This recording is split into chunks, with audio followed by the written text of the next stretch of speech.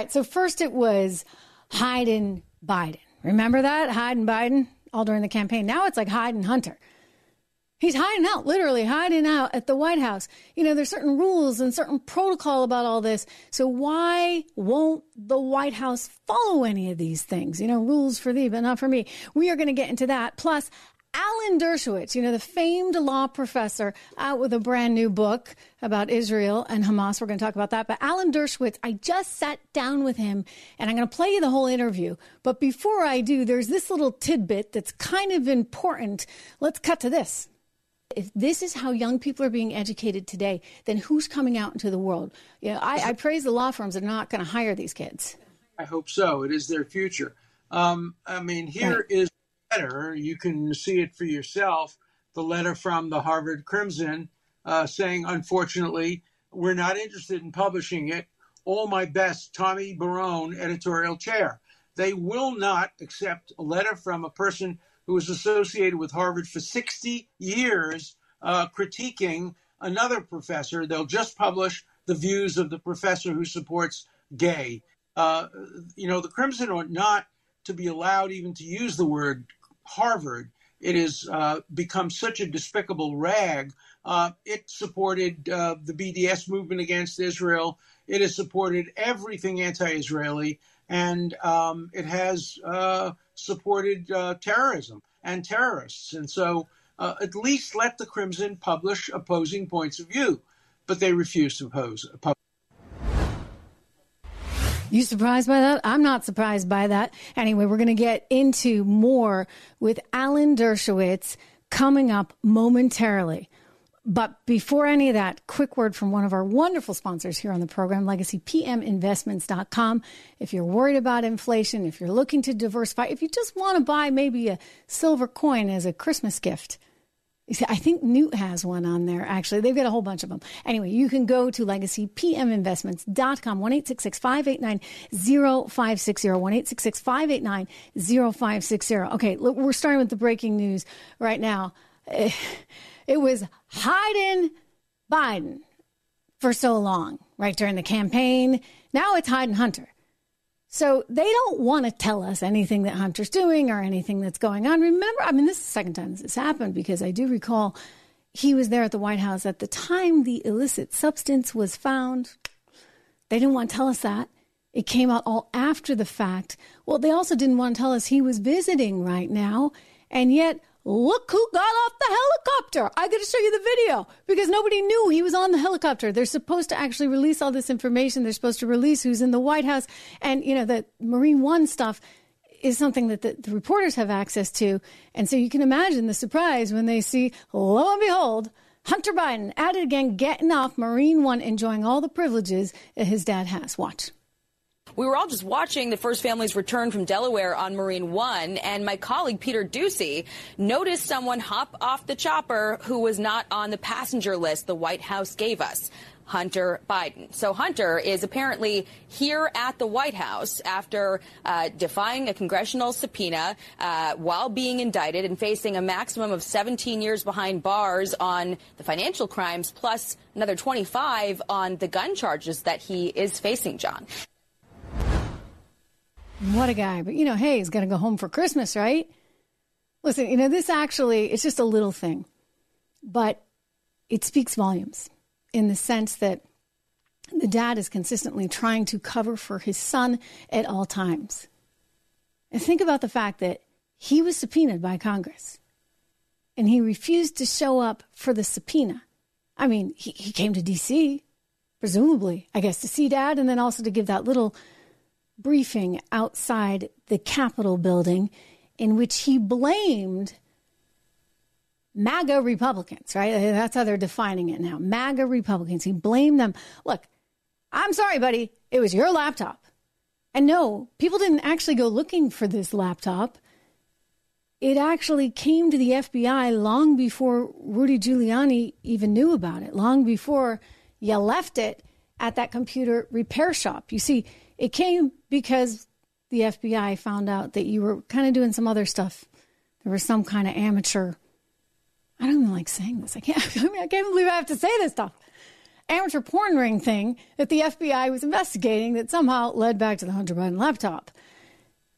And then you had the 70 plus suspicious activity reports that had been filed with Treasury because U.S. banks, 6 U.S. banks, like big ones, like JP Morgan, Bank of America came forward and said, hey, you know, this is looking a little sketchy because they got money coming in from China. They got money coming in from Romania. They got money coming in from Ukraine. And typically, when you have large sums like that, there's some kind of paper trail where it suggests, well, okay, this person did this work and therefore got this money for it. And yet this didn't exist for Hunter Biden. And so they kept filing these suspicious activity reports, which as James Comer has pointed out, is kind of a big deal, right? This is James Comer used to be, I think he used to run a regional bank, or he was on the board of a regional bank. But we should all know this. He explained it quite well, actually, with Ted Cruz. I've run you that sound, but I'll just paraphrase it for now. He explained that it's a big deal to get 70 plus suspicious activity reports. Big, big deal, because typically U.S. banks, they don't even want to have to send these things. They don't want to send these things because it's not good for them either, right? It's getting escalated all the way to the U.S. Treasury Department. So the House Oversight Accountability had to wrestle this out of Treasury. I'm surprised Janet Yellen and company were willing to give it, but they got it out of Treasury. And I'm just telling you, it's not good. The fact that he did not register as a foreign agent, President Obama, I know we're not necessarily fans of him on this show, and you know why, but he did say, no one in my cabinet is actually allowed to be lobbying. If their family members cannot be lobbying, and yet Hunter Biden went and did it anyway. So he never registered. He got all this money. We saw an uptick in the Robert B. Ware emails. That was one of the aliases that we learned Joe Biden used to email himself or to email other people. And there was a whole flood of stuff coming from the White House accounts to Robert B. Ware. funny name. Robert Peters, I think, was also another name. He had a whole bunch of them. And we're trying to see all of those emails. But it happened around the time that he was going to Ukraine. Hunter Biden is in a really, really bad situation. As you heard from the reporter, he faces now 17 years in jail. I get it. This is hard on Pops. It can't be good. Hunter Biden actually has made numerous threats. I've played this for you. For example, what he was saying on Moby the Musician's podcast the other day about how they're trying to kill me, he said, and thereby kill a presidency. It kind of sounded like a warning. He's not a very stable guy. And you wonder, was he trying to manipulate with language like that? Language that, by the way, the White House has so willingly adapted. Politico had a piece the other day quoting 5 sources close to Joe Biden saying, you know, he's really, really worried about his son. And he's concerned that this could throw him back into his addiction challenges. I got to look at it and say, buddy, what were you doing running for president, knowing you had a kid like this, knowing that he might take advantage of the system in this way? You never, ever should have taken on the gig. But hey, you know, these politicians are so darn conceited and so about themselves that they don't care. They really don't care. I want to remind you all, this is a live program. And, you know, yesterday you were commenting, I saw, on the audio levels. So hopefully let me know if they're not good today. Stevie, good to have you here. Billy, good to see you here. Don, thank you for the notes on the audio. I know you guys have been here from the beginning, so many of you. It's good to see so many new team members, too. It's good to you get like a blue star next to you if you're one of the team members. We just started that. Anyway, let me know. Let me know. We're all in this together, so I appreciate all your commentary. I think we're all fixed and ready to go. But I look to you guys, we all do here on the team, for any of that feedback. I'm just saying that they're hiding something. This is a pretty strange situation.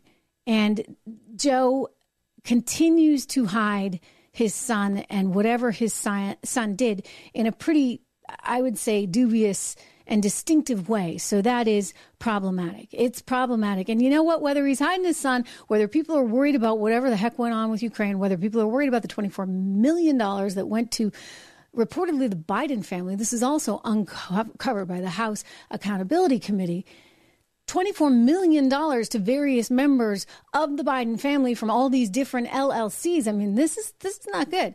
So people are concerned about that. But I got to tell you, I think Americans are more concerned about the disaster that our economy is. CNBC is out with a poll itself today where people are the most depressed about the economic future that they're facing. The most depressed since CNBC's taken this poll in 17 years. So that's not good.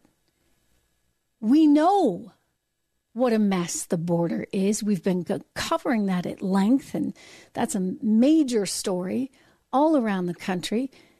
And now we're looking at a situation overseas, whether it's challenges in the South China Sea, whether it's challenges in the Red Sea. Now we get the Houthi rebels going after U.S. interests and other foreign interests in the Red Sea. They're backed, of course, by Iran, who also backed, per the Wall Street Journal's reporting, which I actually trust on this one, who also backed the Hamas attacks and greenlit October 7th in Israel. We got all kinds of chaos. And you got to ask yourself why. Why now? What's going on? Well, people are responding to this chaos internationally, locally, in terms of what's happening in their communities and in their economies.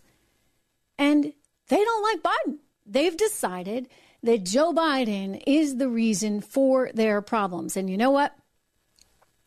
The economy is cyclical. The challenges overseas should have been dealt with differently. But I will say, ultimately, it's like a stock, right? When a stock is not trading well, you don't go and blame all the underlings. You blame management. Disney is trading at half the price it was, just a few years ago. Am I going to blame the guy who's riding or testing the rides at the park? No. I'm going to blame Bob Iger. For better or for worse, the guy who's in charge or the gal who's in charge takes the blame. And so America's looking at this and saying, well, who's the CEO of America right now? It's Joe Biden, who, this is a little bit crude, but it's also funny. He's up there in age and he's really challenged. And if you saw any of the video coming to us from our friends at Turning Point USA, Charlie Kirk and those guys over there, this is entertaining. This is entertaining. Ted Cruz started to just say it like it is. Here we go. Let's listen to Senator Cruz on Joe Biden. The United States, who his team carries extra pairs of pants with him when he travels, in case he has poopy pants.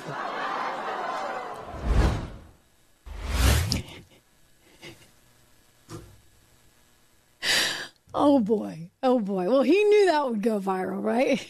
The poopy pants soundbite. That's what we wanted. Anyway, look, America's just saying he's too old. The economy's a mess. The border's a mess. I feel like crime is up. And by the way, it is. And the international situation is a disaster. So now we're in a situation where even the New York Times, even the most liberal of the libs, are having to start facing reality. I mean, bit by bit. They're not totally comfortable with this reality yet, but at least they're admitting it. The New York Times released its new poll together with Siena, and they can't believe they even have to report this. But they do, because they commissioned the poll. And this is the poll result. You see the headline? Amazing. For the New York Times, they're falling off their chairs, and they get a lot of excuses about this. Donald Trump leads Joe Biden by 46 to 44% among registered voters. New York Times is like, what? What's going on? How is this happening? They asked some other questions, and we can drill into this. This one, for example, if the 2024 presidential election were held today, who would you vote for? And again, the number was 2 points. 2 point spread, favor to Trump. Then there was this. I mean, this is amazing. Trump is ahead, significantly ahead in some places here. In 5 of 6 key swing states. You can almost feel them hyperventilating right now at the New York Times. Take a look at Nevada. Wow. Trump's up way over Biden, 52% to 41%. Take a look at Georgia, 49 to 43. You've got Arizona, 49 to 44. Trump ahead there. And then Michigan, he's ahead in Michigan. Pretty incredible. Pennsylvania as well. This Wisconsin poll, this gels with what I told you the other day, because I think we were looking at 4 out of 5 swing states. He's gaining, though, in all of these swing states. And I think the margin is becoming slimmer there in Wisconsin. So Pennsylvania, he's up 4. Trump 48% to 44%. So the New York Times newsroom, I can just see it now. They're like, wow, it's time to double down. It's time to double down on why he would be so bad, why he's going to be a dictator, why we can't possibly have them. You know that. You know that. But this is not surprising to those of us who know Joe Biden. I warned as we went into this election that you can't just always vote for the person that you think you want to hang out with. Not that many people would really want to hang out with Joe Biden, but I guess they figured they liked him better in some cases than Trump. So he did get some votes. And I would also tell you the Democrats were way more organized, especially on the mail-in ballots and all that kind of stuff. So note to Republicans, get organized. Those grassroots things, they really, really, really, really matter. But anyway, you can't vote just based on that. You have to vote for the policy itself. Policy matters. I know sometimes it can feel boring to some people, but you know what? It's not so boring when you look at the cost of eggs, the cost of gas, and you realize you can't afford as much for your family. You can't save as much for your family because Joe Biden's bad economic policies have put you in a really bad place. And I'm not even talking about what we're facing internationally, which is darn scary. We're going to get to that in a little bit, because there's a piece by a really smart guy over at the Wall Street Journal today, and he's sounding the alarm. He's not necessarily a Trump fan, but boy, oh boy, the foreign policy of this Biden administration has left us in such a lurch. So we know that. America knows that. But what's amazing is the New York Times didn't understand that. So they're having to reconcile it. You know, one of the things that they're trying to say is, well, we don't really think that those people are actually going to vote. Like, if you really drill down, like, these are just overall numbers, but they don't necessarily represent the people that are going to. You keep telling yourselves that, New York Times, all right? You keep telling yourselves that. Delusional that you are. The reality is people know what's up. They're not going to be spoon-fed garbage by the corporate establishment media anymore. They are seeking alternatives, this being one. Quick reminder, subscribe if you haven't, hit the bell. I'm here live every day. Love seeing you guys. I'm going to get out to all your comments just after we finish some of this news here. But again, love having you here. Look, there are alternatives, and Americans are smart, and they're getting more information in many different places. They don't have to go to the New York Times or to NBC News or to Fox News or any of the establishment news players anymore. They have the opportunity to actually sample more, and there's more diversity in the product. And all of a sudden, what do you know? Sometimes the truth isn't pretty, but eventually the truth starts to come out. And we've learned over and over again that, yes, the left was wrong, and they lied to us, and the mainstream media lied to us. And this is now the result. But I'll tell you, you know how it's really bad? This is how you know no one likes Biden. When Kamala Harris is climbing in the popularity polls compared to you, Joe, you might as well pack up and go home. The Monmouth poll out just yesterday. I think Breitbart had a good write-through on this that we were looking at. So this one, guys, take a look. So Joe Biden's approval rating falls to the lowest in his presidency. Lowest ever. So low that Kamala, who has been like way down here in the doldrums the whole time, because literally no one likes her. I mean, I was really caught by that. Like, even in New Hampshire, boy, did she bomb in New Hampshire. She went up there and, you know, when she was running for president, and they really couldn't stand her. And people were like, oh, it's because she's a minority, because she's a woman. And I'm like, no. They just really can't stand her. By the way, Nikki Haley is a minority. She's Indian, and she's a woman, and they love her in New Hampshire. I mean, not as much as they love Trump, but they love her in New Hampshire. Kamala Harris, dead last. It has to do with a few things. One, I don't think she's the brightest woman. And I've heard a little too much word salad, I guess, at this point, to think otherwise. I saw how she questioned Kavanaugh in the Supreme Court hearings, and it was really, really bad and very, very motivated by pure politics. And then, of course, there's this, right? Like, it's hard to listen to her with this laugh and everything.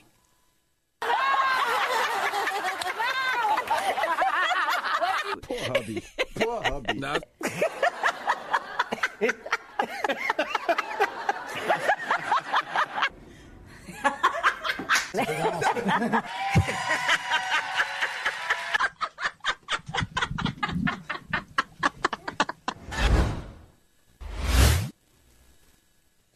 You want to watch that again? No, I know you don't. I know you don't. Anyway, someone along the way should have said, okay, Kamala, we got to work on a few things. We got to work on keeping your train of thought consistent and not using a lot of superfluous words that mean nothing relative to what you're actually talking about. That's the word salad stuff. And then we got to work on this laugh, because you know what? It's not helping, lady. It's not helping. But Joe is so bad that she's actually now ahead of him. So that tells you quite a bit, does it not? It also tells you that this extremism that has been emerging, this dislike of Israel, this desire to stand with Hamas and Gaza, this stuff has legs, and that's scary among Democrats right now. I mean, we've seen Rashida out there flipping out. We've seen all the rhetoric coming from the squad and the extremists on the left. I mean, immediately, as soon as October 7th happened, they were there with the Harvard kids, right? Harvard kids are like, oh, it's Israel's fault. And Rashida's like, we need a ceasefire. Ilhan Omar, we need a ceasefire. And it's like, wait a second. Like, they just brutally killed. Brutally killed 1,200 innocent people. And they took all those others hostage. And you're going to sit there and say Israel should roll over and play dead. I don't think so. But you know what? This is a popular sentiment right now within the Democrat Party. Alan Dershowitz is going to get into this because he's got a new book I highly recommend. I'm actually going to put this in the links below. I don't think it's there yet, but I will put a link for his book on Amazon there.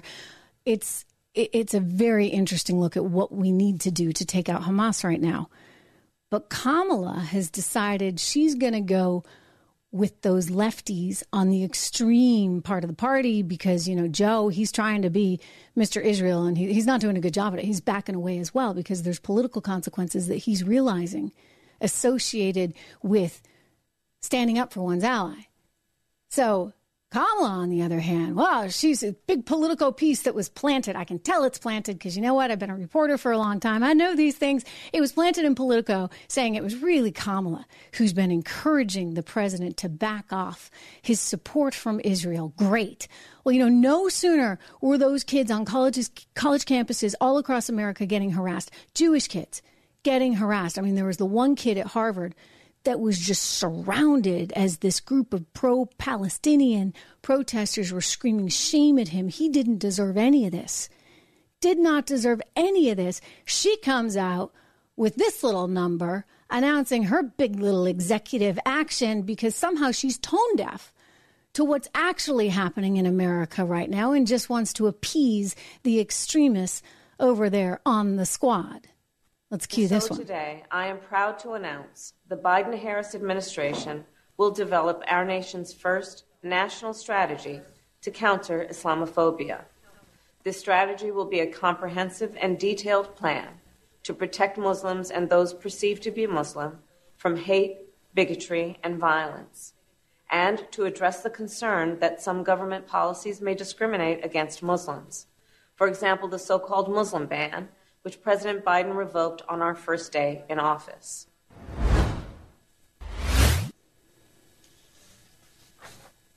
I'll tell you. kind of scary. This woman could actually be president.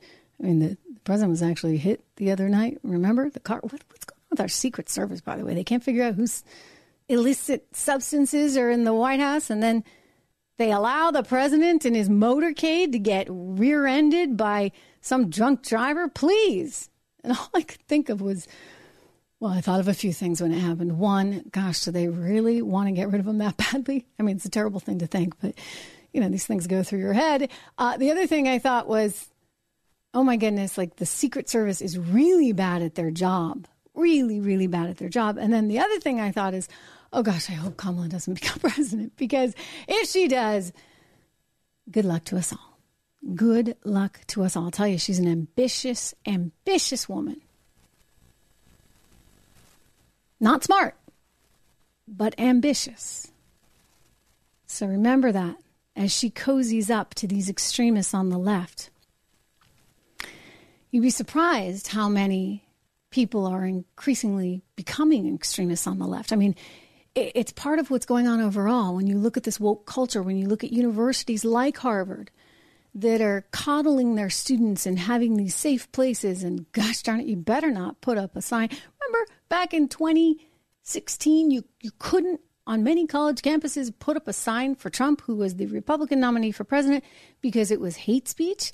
I mean, this was insane, and it's continued to get insane, and it's gotten more insane, and it's been permeating throughout the rest of the culture and to younger and younger kids, because these college kids, they graduate and then they go on to teach in many of the elementary schools, and they're pushing this narrative that is so nutty onto our children. And the result is a messed up society with a whole lot of problems. Bill Maher has this great little exchange. He invited this former Disney actress, Bella Thorne, who was on some Disney sitcom, Shake It Up. That was the name of her sitcom. And he's sort of saying, like, what the heck? Like, you guys like can't even joke about anything. You're just all like so tightly wound. And she kind of lost it. She had this like total meltdown on set that you got to see, because it kind of sums up, I think, where youth is today and how wrong it's been to coddle them to the point where they can't hear any speech that they disagree with, yet simultaneously are willing to go after the Jewish students on college campuses. It doesn't make any sense. Anyway, here's this girl, Bella Thorne, a once sort of big deal Disney actress who's had some challenges along the way, sitting down with Bill Maher, and it's great. Watch. Everybody's switching their sexes constantly. You know, there's a lot of trends. I just don't like joking. I know that you like to, but I this don't is where think the it's anxiety. funny. Oh, for sake, it's that funny. What a shame. There is nothing wrong with joking. Everybody is so easily offended. You kids, you wake up offended. Get off Twitter, get off social media, and maybe you wouldn't like have this anxiety. I don't know if you're really offended or you're just worried that you're going to look offended. No, I'm 100% offended. Like the videos that I have seen that are so bad. That's anxiety. That's why I don't like to like joke about it, because, you know, someone hears it and on a public platform is so bad, because you're like kind of low key spreading like this, like, oh, ha, ha, ha, ha, ha. And it's like, it's not funny when your like face is being beaten in the floor. So some of that had to do with her concern about how people are reacting to the trans community and some of these other woke issues, and she can't take it, and she's clearly like really upset. I think she might have actually sort of been crying at one point in there. Anyway, it's not a good direction for us to be going in. And yet when you have universities that coddle these kids, as so many of them do, and you have elementary schools that are continuing on with the coddling and the woke indoctrination, it's kind of a brainwashing thing. Well, you're left with problems, and you're going to continue to have problems in this society. And Bill Maher is absolutely right. You know what? Get off your freaking social media. Get off the Twitter. Get off the TikTok, especially the TikTok controlled by China, ladies and gentlemen. It's amazing. quick aside, like I'll post something, my team, I actually don't go on TikTok because I really don't like it. And I'm kind of freaked out about the Chinese. Anyway, they'll post something that I've done on TikTok and it'll do great. Like we'll get up to like 1.7 million, 2 million views and TikTok takes it down. And it's always because it's violating their policies. It's violating their policies because, and you know, like I keep it pretty clean here. I'm pretty respectful. I don't get too nutty. But everybody's so offended. So if I say anything about Bud Light that they don't agree with as a brand, like, hey, let's just talk about it as a business, right? Or Disney that they don't agree with. And I'm talking about it as a business. Oh, well, gone. Because it's a violation of their policies. So TikTok is really a very weird place. And right now, at this current moment, if I say anything that's pro-Israel, anti-Hamas, I've offended somebody again on TikTok. So think about that and consider who owns TikTok. Think about the fact that they have the trans guy who's gal, whatever. I think he identifies as a guy, but then, you know, on the weekends does something else. I don't know. You got me. But he's out there advertising for the military. I'm going to play this one for you tomorrow because it's fantastic. It's absolutely fantastic. And he is showcasing how he changes his gender. And this is on TikTok. And he's trying to recruit more people for the Navy. I don't think the Navy necessarily A-okayed this. But if I'm China and I'm trying to demoralize a nation and get less people to go into the military, I'm going to run that thing all day long. And that's exactly what's been happening on TikTok. And so now, people are, well, do I want to go into the military? Now we got a new statistic out showing us that military recruitments have fallen to an all-time low. We haven't been this low until it was, I guess, pre-World War II that we were this low. That's not a good omen, right? Anyway, these woke universities, these woke kids, this woke society where everybody's so offended, it's a big deal. But the problem is, if you're going to be that way, well then, heck, you ought to at least plant the flag and stand by it. That's not what they're doing. Because they don't actually believe, well, they believe in, protecting people in the safe spaces. Unless, of course, you're somebody that they don't think deserves protection. And that would be somebody who's white, somebody who's rich, somebody who is Israeli. And so this is what happened at Harvard University, at MIT, at UPenn, at Cornell. I mean, you have a real bad situation in all of these campuses.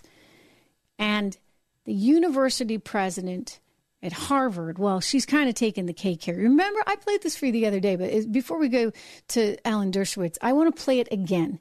Here is Claudine getting grilled by another Harvard grad, Elise Stefanik, there on Capitol Hill, and she had no good answers, nor did her colleagues there at MIT and UPenn. No good answers for anything. Watch.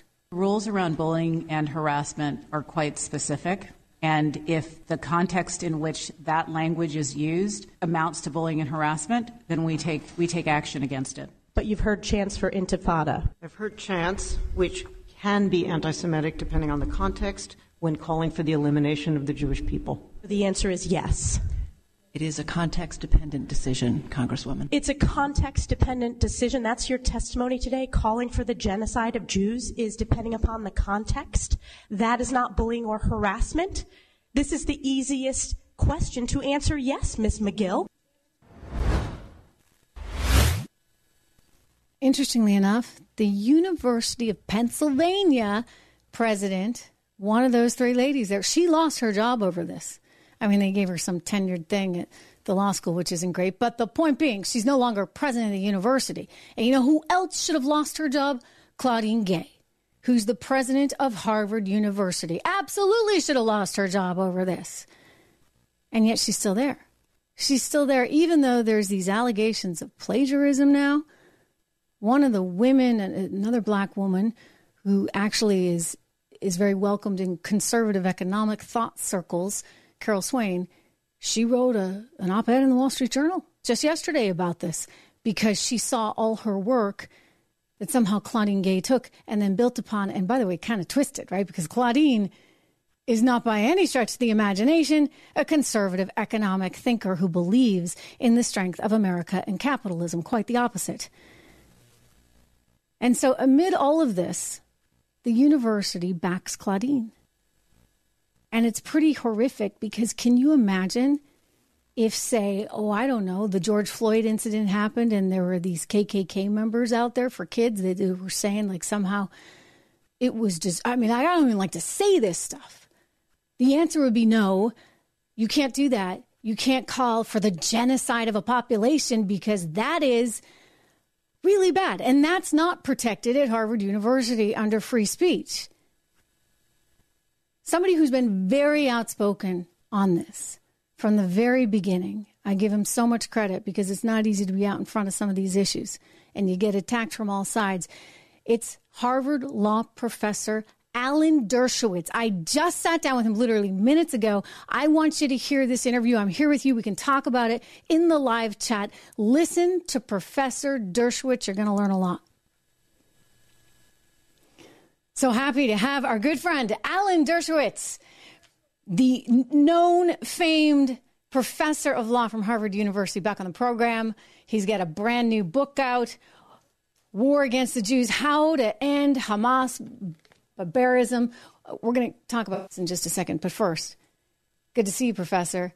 You're there at Harvard. You've had a long career there. I want to get your take on what's going on with Claudine because the board kind of surprised us all. While the lady at UPenn is out, Claudine survives another day. I don't agree with the board. I'm not surprised that the board kept her. They're the ones who picked her originally to be the president, despite the fact that she has been pushing the DEI agenda, diversity, equity, and inclusion agenda, which is destroying universities around the country.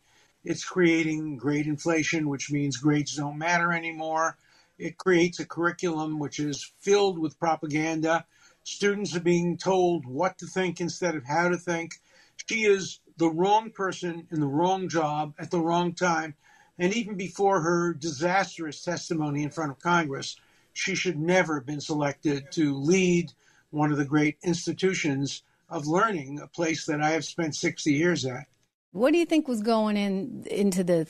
Was this all just DEI nonsense? She checked a whole bunch of boxes and suddenly that's all they care about anymore? Well, I think she did check the boxes. Woman, African American, teaches race-based courses, exactly what universities are looking for today. And it's the wrong people for the wrong job at this point. We need people to go back to traditional learning, to teaching students how to think critically. And DEI is the exact opposite of critical thinking. And it's also the incubator for anti-Semitism because it turns people against each other.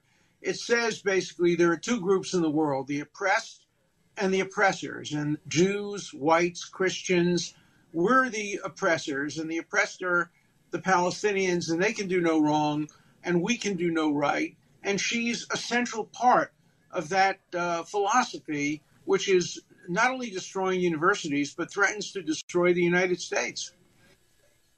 You know, I consider the fact that it used to be just, I don't know, a year and a half ago, a very treacherous place at Harvard because, you know, they wanted to protect people that might be larger. So they had the fat phobia thing. They had the ableism thing. That you couldn't say anything about pronouns. If you screwed up the pronouns, you're going to get disciplinary action from Harvard. And what just stunned me about all this is somehow they were okay with kids harassing. You probably saw the video. Is this poor kid getting harassed there on campus by none other than one of the Harvard Law Review editors. And I'm thinking, wow, like you don't get in trouble for that. What can you possibly get in trouble for? I mean, I don't get it.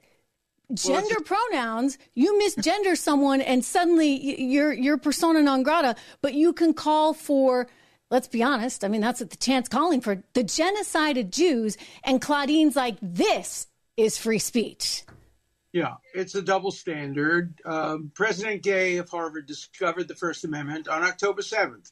She had never advocated the First Amendment previously, but as soon as people used the First Amendment to call for the genocide against the Jews or the river to the sea or clean the Middle East out of the dirty Jews. Well, that's all protected by the First Amendment. But Harvard before that was withdrawing acceptances because some 15-year-old said something to a friend on a chat that might have been insulting to minorities. And the double standard is just obviously apparent. And yet 700 faculty members cravenly supported her without really being critical of what she had been doing for years. And Harvard is losing its status. It's last in major universities in free speech, except when it comes to attacking Jews. Then it's first place. They get first place in protecting the free speech of anti-Semites, but last place in protecting everyone else's free speech. You know, I'll tell you, people are rethinking whether or not they want to send their kids to Harvard right now. I have friends who have kids at UPenn. They should send their kids and Stanford, same thing. Have them fight back. Don't deny the kids the benefit of a Harvard education, but make them fight back. Have them major in STEM, science, technology, engineering, and math. The problems aren't as great there. The problems are great in political science, in other areas where propaganda serves as education, but it's not as bad in STEM. Both of my grandchildren majored in STEM at Harvard and got great educations. That's encouraging to hear. I mean, because certainly it should be a great education. It's disappointing what's come as a result of all this stuff. Let me ask you about just the law school in general, because it's my understanding that this CRT stuff, critical race theory, this actually originated through a lot of legal minds and legal scholars thinking that they're doing the right thing here, maybe trying to correct for some socioeconomic challenges, but making it all race related. What's your view on that? Well, it was invented by a particular professor at Harvard who was a very nice man who I knew, but it's been abused now. Critical race theory has become uncritical cheering for black theory. There's no ability to criticize. So, for example, when Black Lives Matter in Chicago sent out a tweet in which they were praising the Hamas butchers, I didn't hear anything from critical studies. Critical race studies has served really as a way of dividing students along racial lines. Now at some universities, there are separate eating facilities, separate graduations, separate classes. May have started at Harvard many, many years ago when Harvard taught a course on civil rights, and they wanted to have as one of the teachers in the course the man who argued Brown versus Board of Education, one of the great civil rights leaders, Jack Greenberg, and black students complained saying you couldn't teach a course on civil rights with a white Jew. You have to have a black man teaching the course, even though the white Jew was the most qualified person in the world to teach a course on cases that he had litigated along with Thurgood Marshall at the NAACP Legal Defense Fund. But this kind of racism that now permeates university bureaucracies is what causes anti-Semitism and this great, tremendous increase in anti-Semitism at Harvard, Yale, and other institutions of learning. So if you get a certain color skin, if you check a certain box, you're in part of this protected class, which it sounds to me like President Claudine Gay is part of. That's why they're backing her right now. I think about the latest allegations you may have seen from Carol Swain, who's saying, actually Christopher Rufo did the original work looking at some of her writing and comparing and contrasting it with Claudine's. And they're saying, hey, look, this is plagiarism. She's lifting these ideas. She's lifting paragraphs. And I'm sorry, Harvard University, don't they at least stand for being anti-plagiarists? I mean, you're not going to get her on that? You're not going to scold her on that? No, Harvard is selective in its attack on plagiarism, and that's why there needs to be an outside investigation of these charges. Some of the charges against her are not valid. She did cite the person, although quoted them without putting quotation marks. That's a minor offense. But if it's true that she lifted whole ideas without giving credit at all, that's serious. And that's why we need an outside investigation. It's not going to happen in Harvard. Nobody in Harvard is going to criticize Gay. There are probably 4 of us who are willing to stand up to her in the whole faculty. And so what's needed is people from outside, objective, neutral scholars looking through this and making the same evaluation they would make if a student did this. Certainly, the president of Harvard should at least be held to the standards that Harvard holds its own students to. I've been so impressed with Bill Ackman leading the charge on a lot of this. You as well, Professor. You need people to be able to stand up. But Bill has really taken this, the bull by the horn, so to speak. He's been so upset. He's obviously a big donor to the school and holds some sway there. But he's been concerned that actually, because he was so vocal, the board actually deliberately kept her. In other words, they didn't like this idea of maybe cancel culture coming for one of their own. Is there anything there? I mean, does he have a point? Is that and is that why you need more people and more members of the media, more members of faculty addressing this issue so it doesn't seem like it's just, the big billionaire going after poor Claudine Gay? I agree with you 100%. What happened is 700 members of the faculty, including a large number of the law school faculty, attacked Ackman. Basically, keep your nose out of our business. We don't want decisions being made by alumni like Ackman. We would rather decisions be made by alumni who are now on the corporation. Who are the corporation? They're also rich billionaires who get onto the corporation because of money, race, gender, you name it. And they're all outsiders. And they used Ackman as an excuse. In fact, the letter from the law school faculty was terrible because it refused to address the merits of Ackman's points. It just says he's rich, he's Jewish, ignore him, but he had good ideas. And nobody addressed those ideas. And I wrote a piece about that. And just today, I wrote a piece to the Crimson, a letter to the attacking one of the Harvard Law School faculty members for defending gay. And for the first time in my life, a letter to the editor of mine was rejected. The Harvard Crimson wrote me saying, thank you for sending the letter, but we do not want to publish it. We do not want to publish your letter because it's critical of President Gay. This is the Harvard Crimson that will not publish a letter critical of Gay. So I'm going to be writing an op-ed piece against the Harvard Crimson. Let the public see what the Harvard Crimson has become. It's become Pravda. It's become the voice of Hamas and the voice of Hamas supporters and the voice of President Gay supporters. You can no longer get Veritas, which is the truth, from Harvard Crimson. Oh, my gosh. That's amazing to me. This is horrible. You should publish that letter as well. Put that out there for all of us to see. Mm-hmm. On Twitter. Are you on Twitter? I'm on Twitter. Yeah. I don't know how to use it. But put it up. I mean, I'll retweet it. I want people. Which law professor was it? Was it Tribe? Charles Freed wrote a letter. And he wrote an op-ed printed by the Crimson defending Gay. I wrote a critique, a respectful critique of the letter. And the Crimson just wrote to me and said, no, sorry. We just don't want to publish your letter. They didn't give a reason. Just don't want to publish your letter. Of course they don't want to publish my letter because it's critical of President Gay. Oh, my gosh. So much for freedom of speech, so much for two sides. I mean, it's so amazing to me how quickly this has happened. I actually went to high school. I went to Phillips Exeter with Claudine Gay. I don't really remember. She was a senior when I was a freshman. She was from Saudi Arabia. She was boarding from Saudi Arabia at the time. I was just a townie. But the education that we were always encouraged to get there was very much in the tradition of a Socratic method, very much back and forth, very open exchange of ideas. You were never insulted because somebody had a different viewpoint. And I think about it even now. I went back maybe about 10 years ago and did a thing in an assembly for the kids.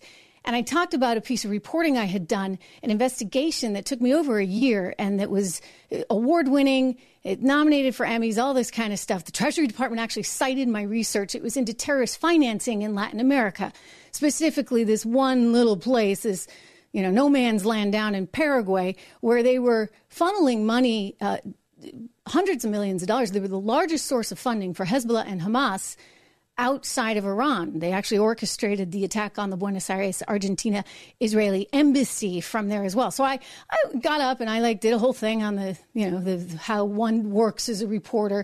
And this story, again, this aired on NBC Nightly, forgive me, it was on CNBC as a documentary. I did CBS Evening News, it aired. I mean, nobody had ever said anything about this being an issue. I was very pregnant with twins, took time out of my life to go up and do this because I wanted to help give back in some way. I'm with my mom and the alumni head in the cafeteria after. And I'll tell you, Professor, this woman came up to me. She was dressed in a hijab, so she obviously was Muslim. And she went off and started screaming at me about how I made kids feel bad. Now, again, this was like all proven out. This was my reporting. Eventually, Treasury named all these people I had profiled as known terrorist financiers.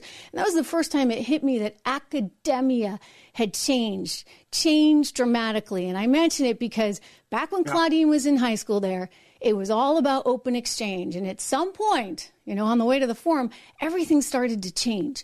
And what I'm worried about is that if this is how young people are being educated today, then who's coming out into the world? I praise the law firms that are not going to hire these kids. I hope so. It is their future. Here is letter. You can see it for yourself. The letter from the Harvard Crimson saying, unfortunately, we're not interested in publishing it. All my best, Tommy Barone, editorial chair. They will not accept a letter from a person who was associated with Harvard for 60 years, critiquing another professor. They'll just publish the views of the professor who supports gay. The Crimson ought not to be allowed even to use the word Harvard. It has become such a despicable rag. It supported the BDS movement against Israel. It has supported everything anti-Israeli, and it has supported terrorism and terrorists. And so at least let the Crimson publish opposing points of view. But they refuse to oppose a publishing point. Wow. This is scary. And you know what? Harvard's not alone. You look at what's going on all over the country, right? Look at Cornell, Stanford. I mentioned, I got a friend whose kid is there and they're having to scrub graffiti swastikas off the dorm walls at night. How tough is that, right? In my own alma mater, Columbia, the School of International Affairs, they've had to have the janitors do the same thing there in the bathroom. I'm just pretty horrified by all of it. And my worry now, as we look at the political situation, you see Joe Biden kind of backing off some of his pro-Israel policy. And I suspect it has a lot to do with extremists on the left, very vocal extremists that are leading the charge on that. If you look at the latest poll data, suddenly Kamala Harris, who's siding with a lot of those extremists for whatever reason, with her, anti-Islamophobia, et cetera, push that she's come out with, she's actually coming up in the polls while Biden is suffering. So they've got a political challenge. And yet at the same time, there's the reality that, hey, you know what? If we can't stand by our allies, we had a hand in helping to create Israel. And if we can't stand by them, then really, who are we standing with? You're out with a brand new book. I want to put this up. A lot of my friends have been reading it. I just started it, and it's fantastic. War Against the Jews. We got a problem here with Hamas. They're still in charge. Even the Palestinian Authority, I'm sorry, I think they're answering to these guys quite a bit. We've made a lot of mistakes. I think it's being reflected even in the Red Sea right now and the attacks, the Houthi attacks there, getting finance from the likes of Iran. If we don't deal with this, we're going to have mega problems. I mean, mega problems on our hands. And I question whether there's a will to deal with it, given that the people coming out of these Ivy League institutions feel one way, given that there's a sentiment there within the Democratic Party that's not aligned as it should be, and it historically was, with Israel. How do we fix this? And I know you can't give away the whole book. We'll put a link to the book, by the way, so everybody who wants to read this can and should. But give us a preview on what your view is on how we address this, besides fixing the DEI stuff. Well, we have to do many things. Immediately, Hamas has to be completely destroyed. And that would be the best thing ever happened to the Palestinian people. Europe, the United States, Qatar can then rebuild Gaza like the Marshall Plan and make it into Singapore and the Mediterranean without terrorism. That's a long-term goal. The really ultimate long-term goal is to regime change in Iran. We must get regime change in Iran. The Iranian people do not want to be led by the mullahs who hate Israel and hate America. And the first step there has to be to destroy their nuclear reactors, because imagine Iran with nuclear bombs being handed off to terrorists. That's what they would do. And so it's very important to do this in a multi-step way. But the first step has to be to support Israel's total destruction of Hamas. Has to be the same approach we took after Pearl Harbor. Total victory. Unconditional. Wow. Okay, I can't believe we're talking about this, because this and people say to me, hey, be careful what you're saying. And I look at Japan today, though, and I see that we have a wonderful relationship with Japan. And so my point has been, I know like bad things happen. Hey, let's face it, this is war. But if you put the right kind of reconstruction effort in, you could really accomplish something. The problem we have, Professor, you know this well, is that Hamas hides behind these individuals, behind these civilians. And so how do you figure that one out? How do you say... You blame Hamas for every... You blame Hamas for every human shield that has been killed. I'll give you an example. I go into a bank, I rob a bank. The police start shooting at me. I'm killing bank tellers and I'm killing customers, and I grab you as a hostage and I shoot from behind you. And then the police, in an attempt to kill me, by accident kill you. Who's responsible for that?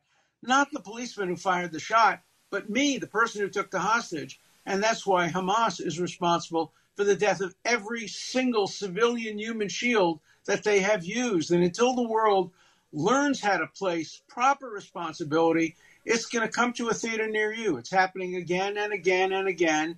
And what happened in weathermen trying to blow up universities and libraries and synagogues and churches, it's going to come here. It's coming to a theater near you. I guarantee it, unless we can defeat Hamas in the Middle East. Wow. Really powerful stuff. I want to continue on with the concerns about the Middle East in just a moment, but we have some breaking news right now. For the first time in the history of the United States of America, a state is refusing to put a presidential candidate on the ballot for the presidency in 2024. That would be the state of Colorado, whose court has just ruled seconds ago that Donald Trump is disqualified under a clause in the 14th Amendment.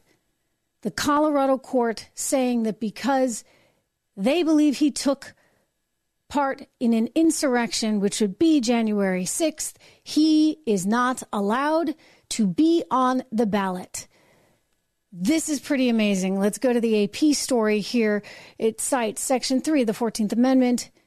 Again, never been used. Nobody's ever tried this before. I mean, that's messed up, right? That never tried it. A majority of the court holds that Trump is disqualified from holding the office of president under Section 3 of the 14th Amendment. The court is writing in its 4-3 decision. I should point out that the justices on that court, the Colorado Supreme Court, were all appointed by Democrat governors. So you understand how loaded this is politically and how dangerous this is that they're doing this. This could be the opening act. Colorado Supreme Court ruling that Trump is disqualified from the presidential primary ballot. So wait, he can't even run in the primary? They're trying to say Wisconsin, Michigan, Pennsylvania, Nevada are all feared to be trying the same kind of stuff. I mean, you want to talk shenanigans. The people no longer have a choice. The people want him to. So this is why DeSantis is still hanging in there. Why Nikki Haley is hanging out too. I'm really sickened by the hysteria of this moment. Really sickened by it. But you know what? It's interesting timing. The New York Times comes out with its poll today showing that Donald Trump is ahead. He's ahead in 5 of key swing states by a whole lot. Like we're talking 10 points in some places. He's ahead overall by 2 points, ahead of Joe Biden.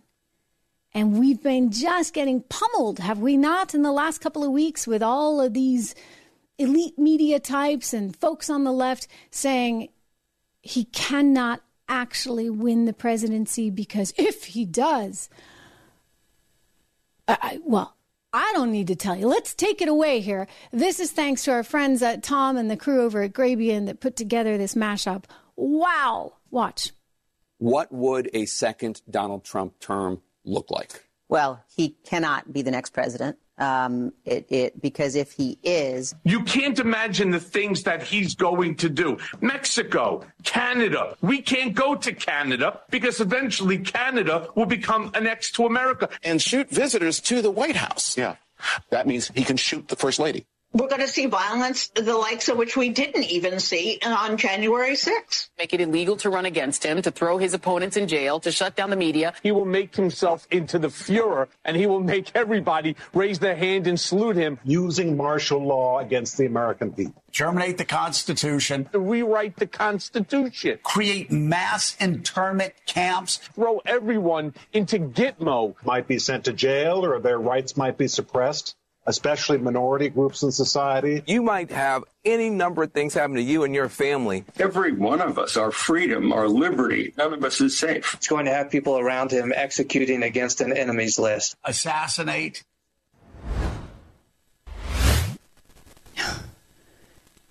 Wow. I mean, so you see that the stakes are so high. They absolutely do not want Donald Trump to win. Now, one has to wonder, is there anything connected here to the documents that Donald Trump took and brought with him to Mar-a-Lago? I've been talking about this for a couple of days now.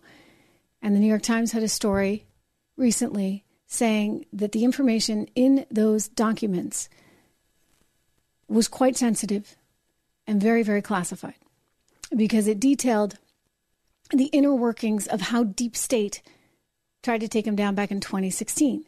With the whole wiretapping of Carter Page, you remember that, and the use of this phony fake dossier and all that stuff.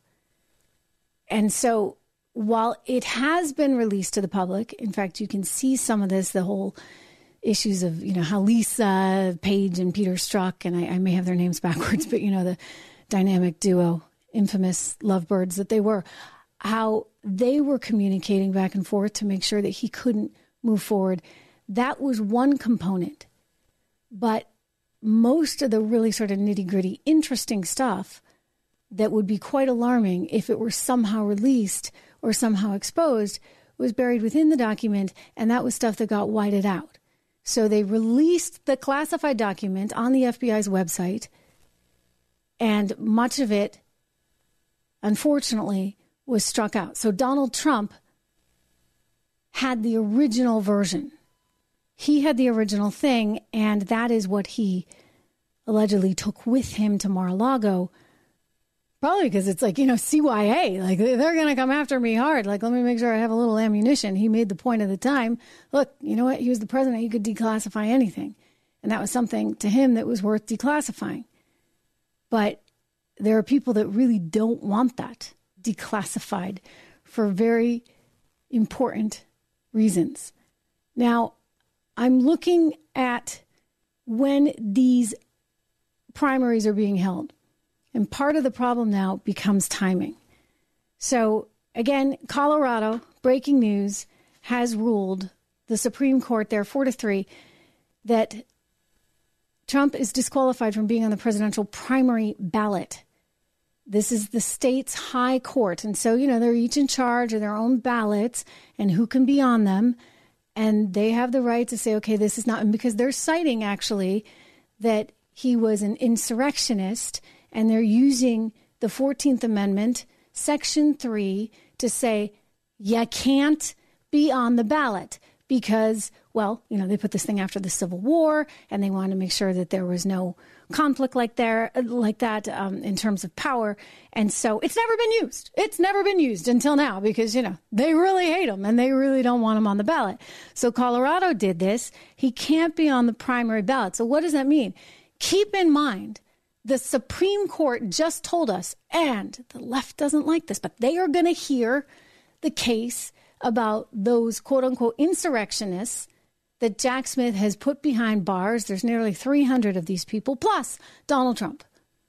And they are going to look at whether or not the federal government overstepped its bounds on this particular sliver of the law that was put in during Sarbanes-Oxley, rather recently, right, designed to go after white-collar criminals. And basically the law says that you cannot impede a congressional function, right? There was a congressional act that was they were trying to move forward, and these quote-unquote insurrectionists, these protesters that showed up at January 6th, on January 6th, they were in the way of that. So the question becomes, was the president guilty of this as well? Now, I spoke, unfortunately, the audio went out, so you can't hear it, but I can tell you what Alan Dershowitz told me on record about this.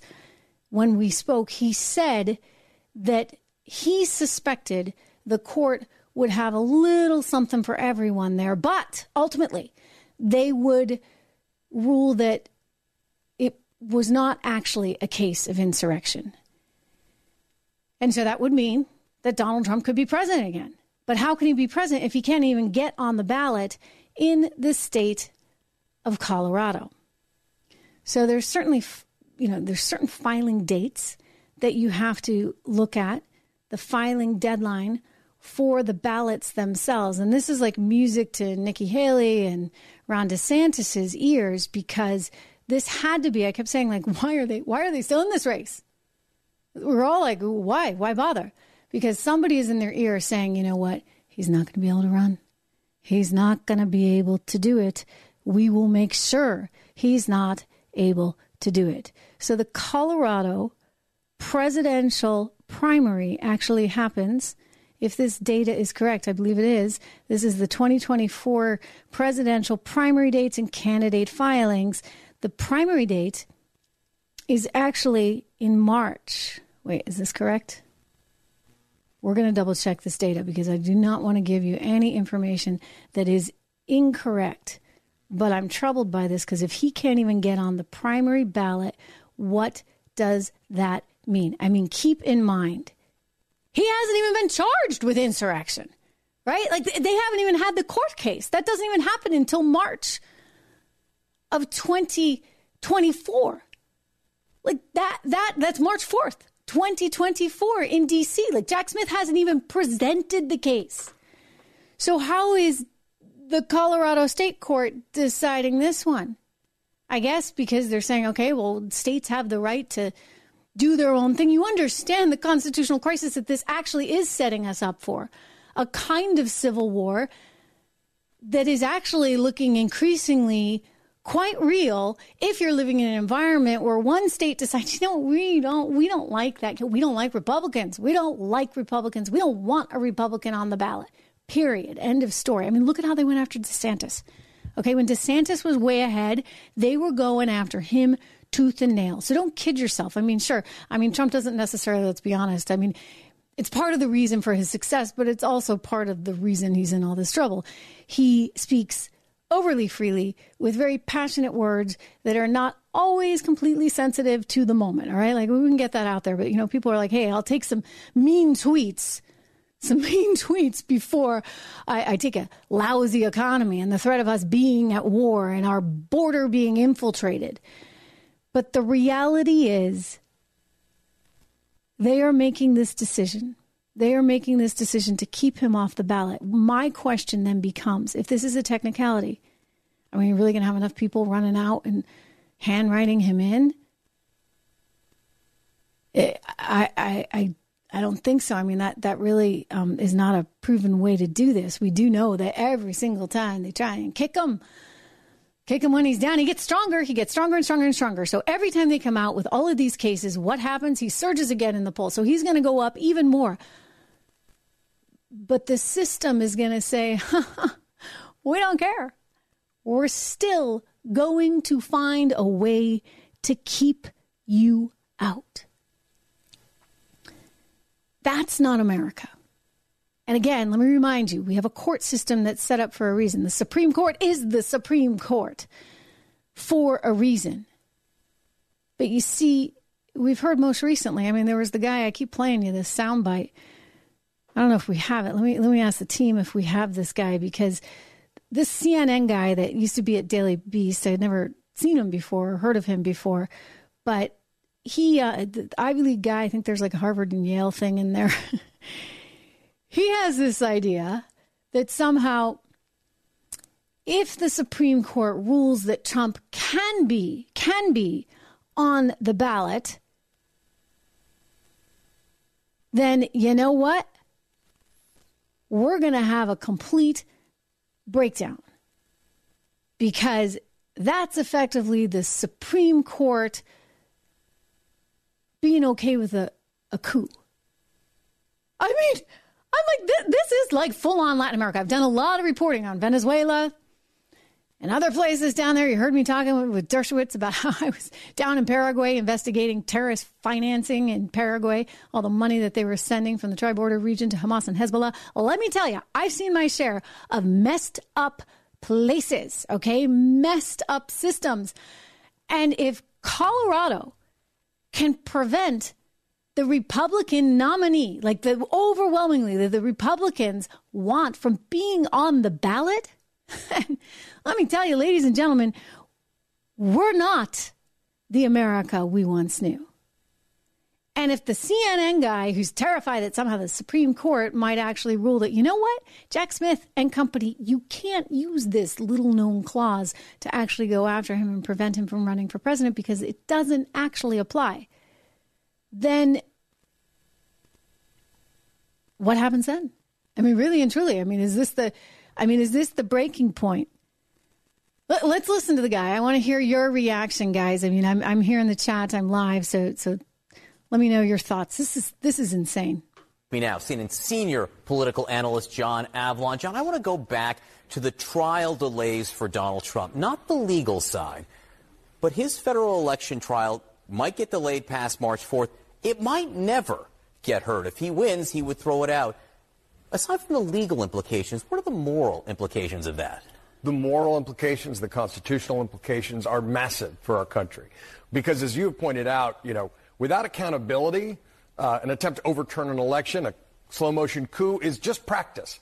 It's a green light if there's no accountability for this. And the implications down the line are striking, right? I mean, for example, if the Supreme Court or a court should say that a president's not criminally liable for anything he did when in office, well, that's a green light for authoritarian action for people when they're president. They're officially and permanently above the law, not just simply because of an Office of Legal Counsel opinion. I don't know what will happen, but it's possible, at least possible. Wow. Okay, they're setting us up for something pretty big. Now, before we completely flip out and say, he's not going to be on the ballot at all, I do want to at least say this. I suspect that case that they were going to take, by the way, hasn't even been taken in D.C. Again, just to clarify, March 4th is the date.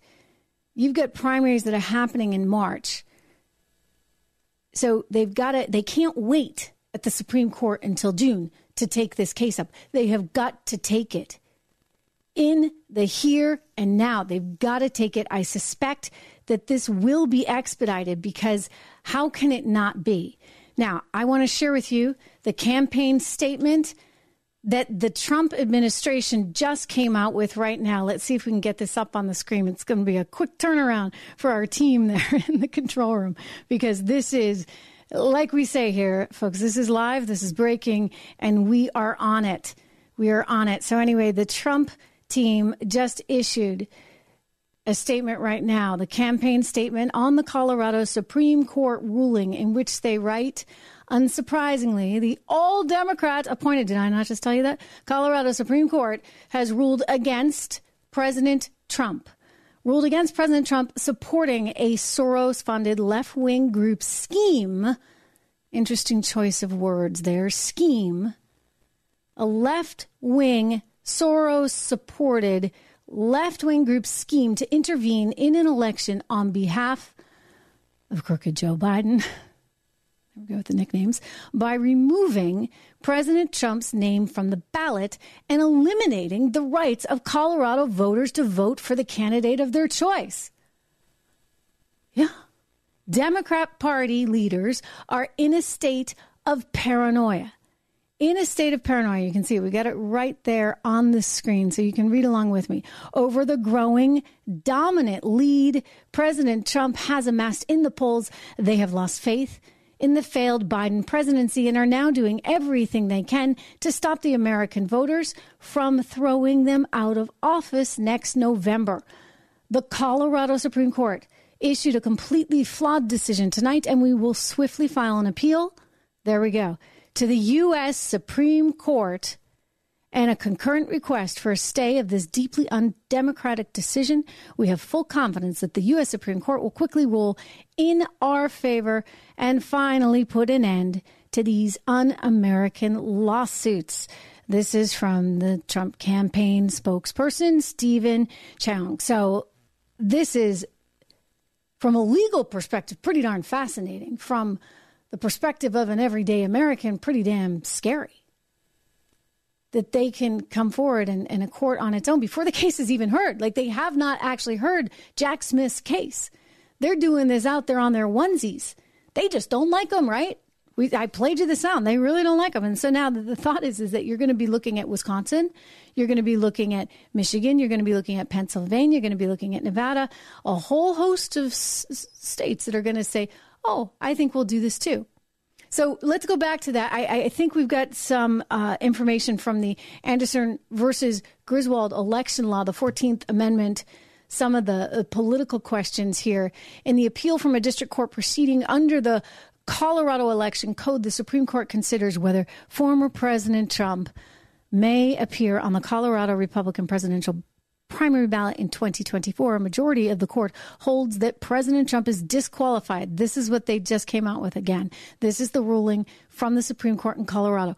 A majority of the court holds that President Trump is disqualified from holding the office of president under Section 3 of the 14th Amendment to the U.S. Constitution because he is disqualified. It would be a wrongful act under the election code for the Colorado Secretary of State to list him as a candidate on the presidential primary ballot.